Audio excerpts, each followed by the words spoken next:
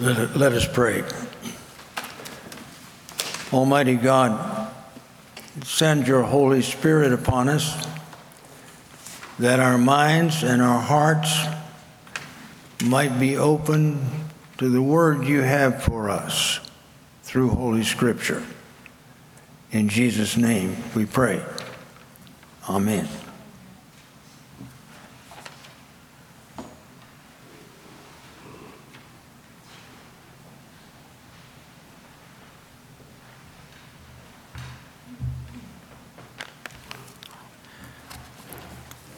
Good morning again. I seem to be doing more than I should be this morning.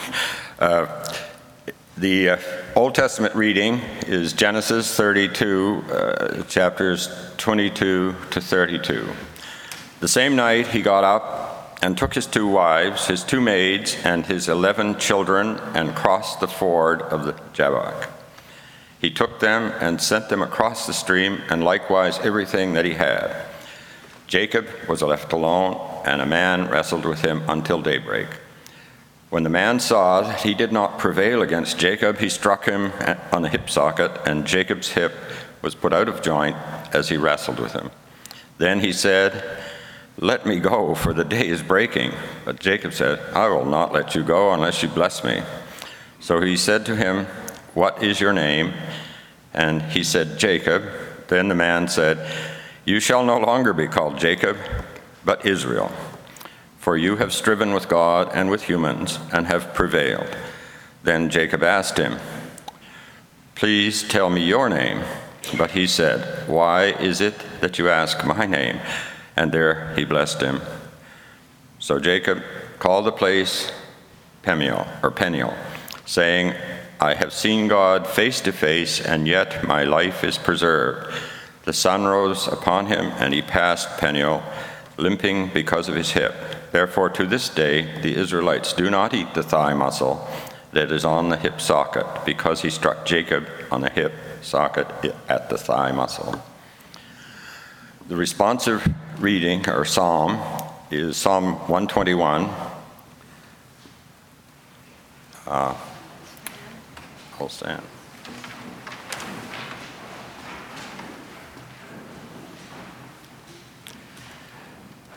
I lift up my eyes to the hills, from where will my help come? My help comes from the Lord, who made heaven and earth. He will not let your foot be moved. He who keeps you will not slumber. He who keeps Israel will neither slumber nor sleep. The Lord is your keeper. The Lord is your shade at your right hand. The sun shall not strike you by day, nor the moon by night. The Lord will keep you from all evil. He will keep your life. The Lord will keep your going out and your coming in from this time on and forevermore.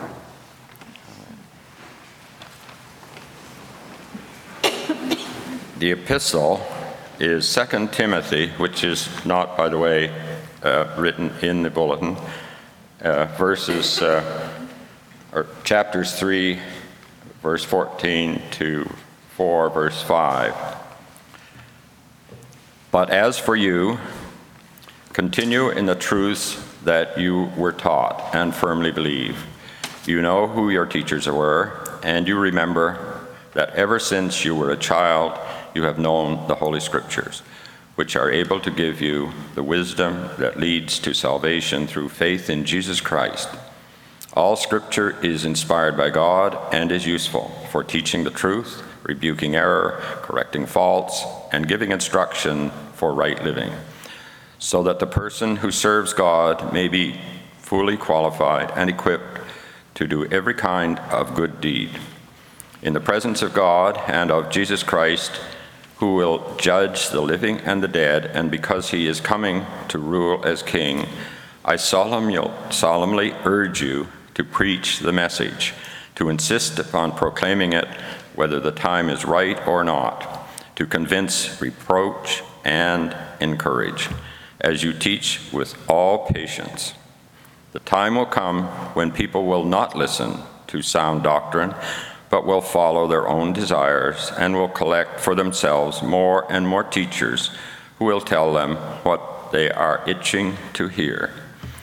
They will turn away from listening to the truth and give their attention to legends. But you must keep control of yourself in all circumstances. Endure suffering, do the work of a preacher of the good news, and perform your whole duty as a servant of God. Thanks be to God, the word of the Lord.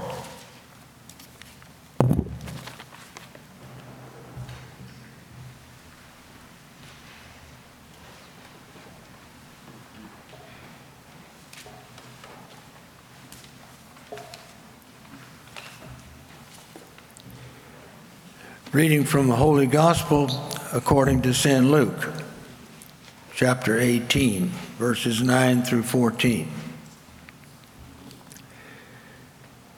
He also told this parable to some who trusted in themselves that they were righteous and regarded others with contempt. 2 men went up to the temple to pray, one a Pharisee and the other a tax collector. The Pharisee, standing by himself, was praying thus: God, I thank you that I am not like other people, thieves, rogues, adulterers, or even like this tax collector. I fast twice a week. I give 1/10 of all my income. But the tax collector, standing far off, would not even look up to heaven, but was beating his breast and saying, God, be merciful to me, a sinner. I tell you, this man went down to his home justified rather than the other. For all who exalt themselves will be humbled, and all who humble themselves will be exalted. The Gospel of the Lord. In the name of the Father, and of the Son, and of the Holy Spirit. Amen. Good to be back with you in this great sanctuary. Always happy to worship with St. Andrew's in this place. Dear friends, this morning from the Hebrew Bible, we have one of the great stories in the life of Jacob. Many of us remember the story from Sunday school days about a wrestling match between Jacob and an angel of the Lord.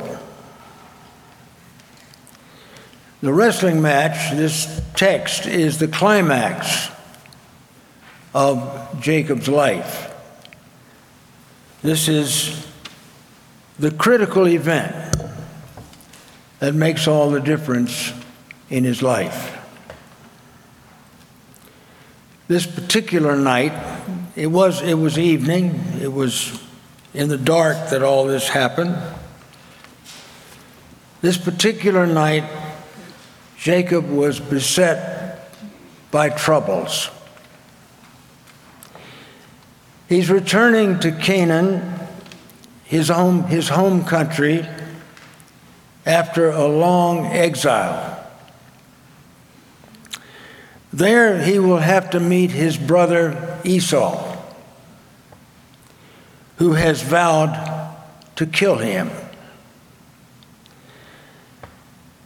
And Esau, we recall, was a big, hairy brute of a man. Jacob scared to death of him, with good reason, because he has cheated his brother out of everything he had. That's why he left Canaan in the first place. Remember, he had cheated Esau out of his rightful inheritance, and Esau vowed to kill him, And Jacob's mother said, "You've got to leave." So she packed up a lunch for him and sent him back to her home country in Haran, which was in the area that we now call Iraq. So a long way from home. So he's been living there a long time, but he has to go home because he has now cheated his father-in-law out of thousands of sheep and goats. And his wife, Rachel, has stolen the gold and silver gods out of her father's house. Jacob and Rachel are sort of like Bonnie and Clyde without the submachine guns. Anyway, he's caught between the brother he's cheated and the father-in-law he's cheated. And he has to go home. So Jacob sends his 2 wives and his 2 maids, his 11 children, and all his servants and flocks and tents and paraphernalia across the brook, Jabbok. And he spends the night alone, camping out. Like he did on the way down to Haran. You remember he camped out alone, and that night he had the dream about the ladder, Jacob's ladder. Well, he's there again, camping out alone on the way back. But this night, there's no beautiful dream. This is more like a nightmare. A man, a stranger, shows up, and Jacob wrestles with this man from dusk to daybreak. The stranger turns out to be a messenger of God, an angel, a representative of God.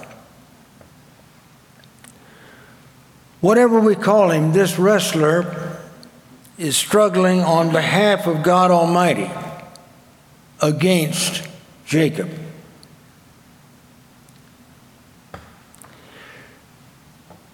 This fits in with the biblical notion that our real opponent in life is not the one we call our enemy,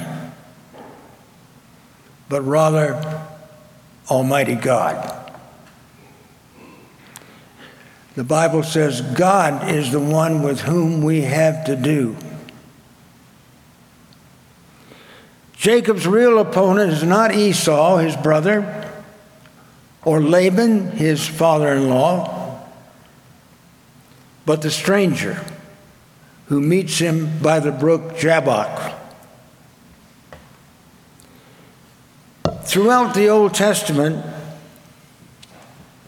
the people of God, their real opponent was never the Philistines or the Babylonians, but the Lord God of Israel.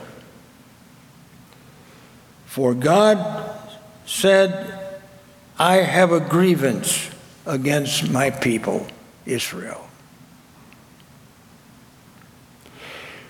Remember, in the New Testament, Jesus on the cross did not talk about the Roman soldiers. He did not say, "Why are you treating me this way?" Rather, Jesus said, my God, why hast thou forsaken me?" On the cross, it was God with whom Jesus had to do. Whatever our own individual struggle might be, our real opponent in life is not that tyrant at work, our supervisor, or not our children, not our parents, not our siblings, not our in-laws. or even those in the congregation with whom we disagree, as annoying as they may be. Our worthy opponent is really the stranger by the brook. We are all wrestling with God because we are all like Jacob. We are all sinners. We may not have stolen sheep or goats. We may not have stolen the family silver like Rachel did. But we all, like sheep, have gone astray. We have all done those things we ought not to have done, and we have failed to do those things we ought to have done. And that's what's behind the wrestling match.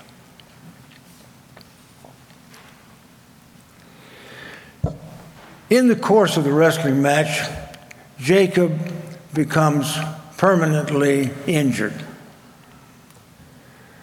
And it was because the stranger did not fight fair. I happen to know that because I used to be a wrestler. I know it's hard for you to believe that this morning, but I did wrestle in college for a little while, and I was not a very good wrestler, and there was never any idea that I might make a comeback. So I won't talk much about my career, but I did learn the rules of wrestling. I think that's what I got out of it, was learning the rules. And one of the rules is that you're not allowed to punch or jab your opponent. That's only on television. That's professional wrestling that, as you know, is phony. It's not real wrestling. The Bible story implies this rule when it says that when the stranger saw that he could not defeat Jacob, that is, he couldn't do it within the rules, he slugged him in the hip socket so that Jacob's hip was thrown out of joint. A low blow, in other words. It was against the rules. And after that, we were given this strange idea that the Jewish people after that never ate that part of the animal. You know, when they were having dinner, they never ate the hip joint because Jacob got wounded there. So what does all that mean? Well, it means a lot more than I understand, but for one thing, I think it means that this representative of God does not play fair, that whatever it takes to whip us, to make us be the people God wants us to be, God will do it. Rules are for people, rules are not for God. God makes the rules.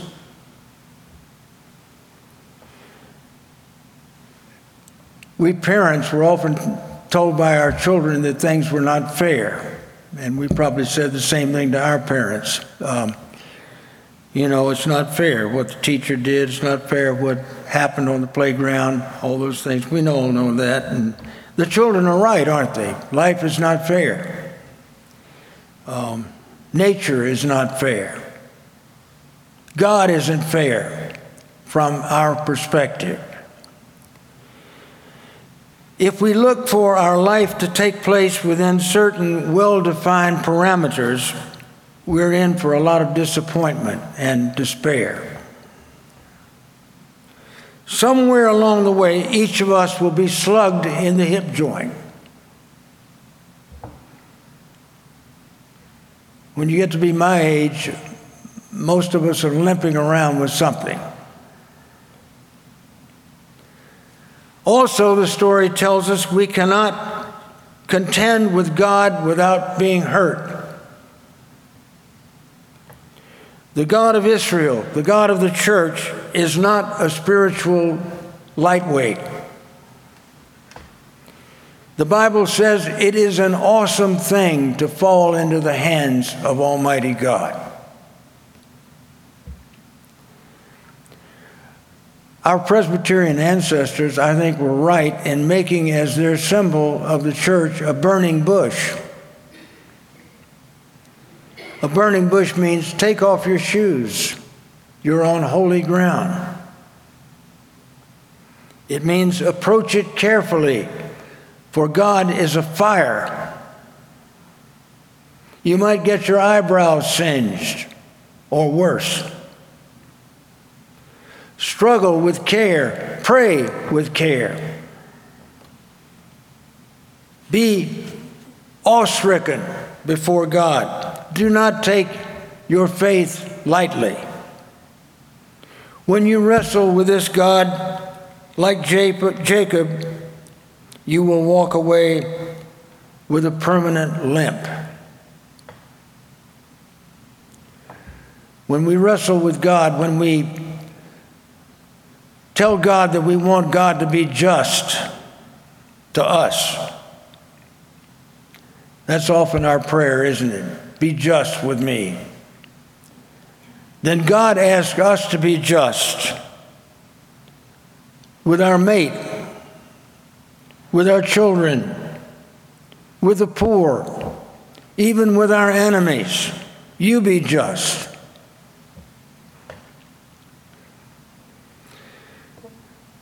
Then there's the happy part of the story.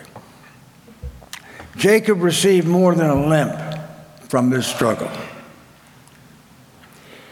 Even after his hip was thrown out, Jacob kept fighting.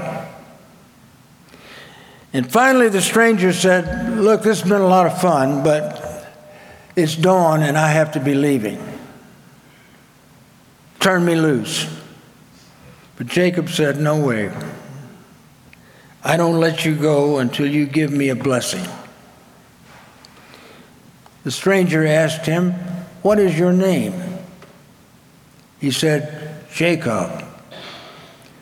Jacob in Hebrew means grabber, cheater, because he grabbed at his brother's heel as he came out of his mother's womb. He was called grabber, cheater.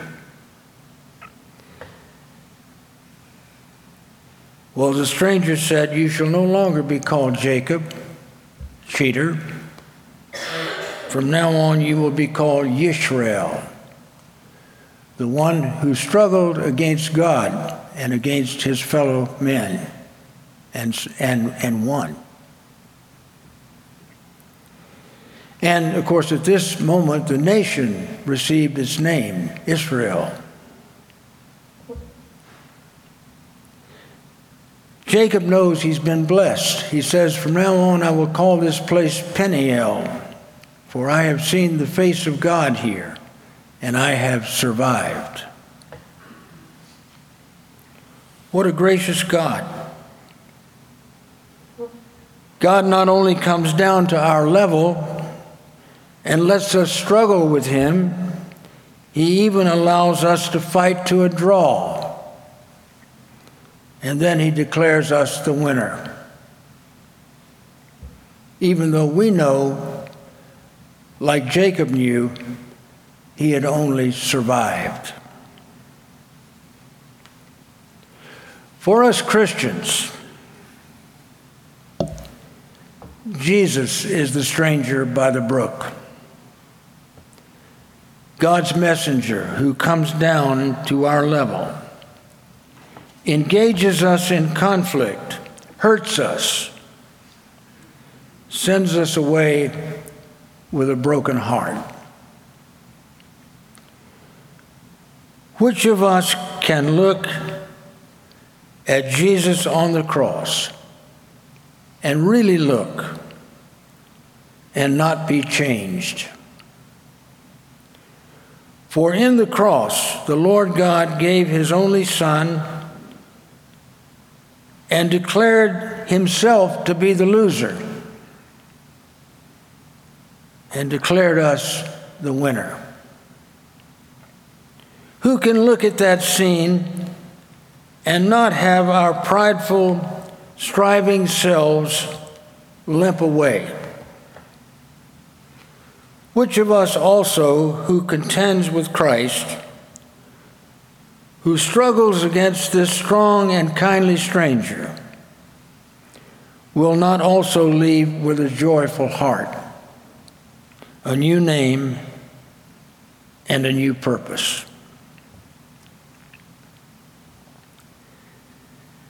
After this event by the brook, a whole nation received a new name.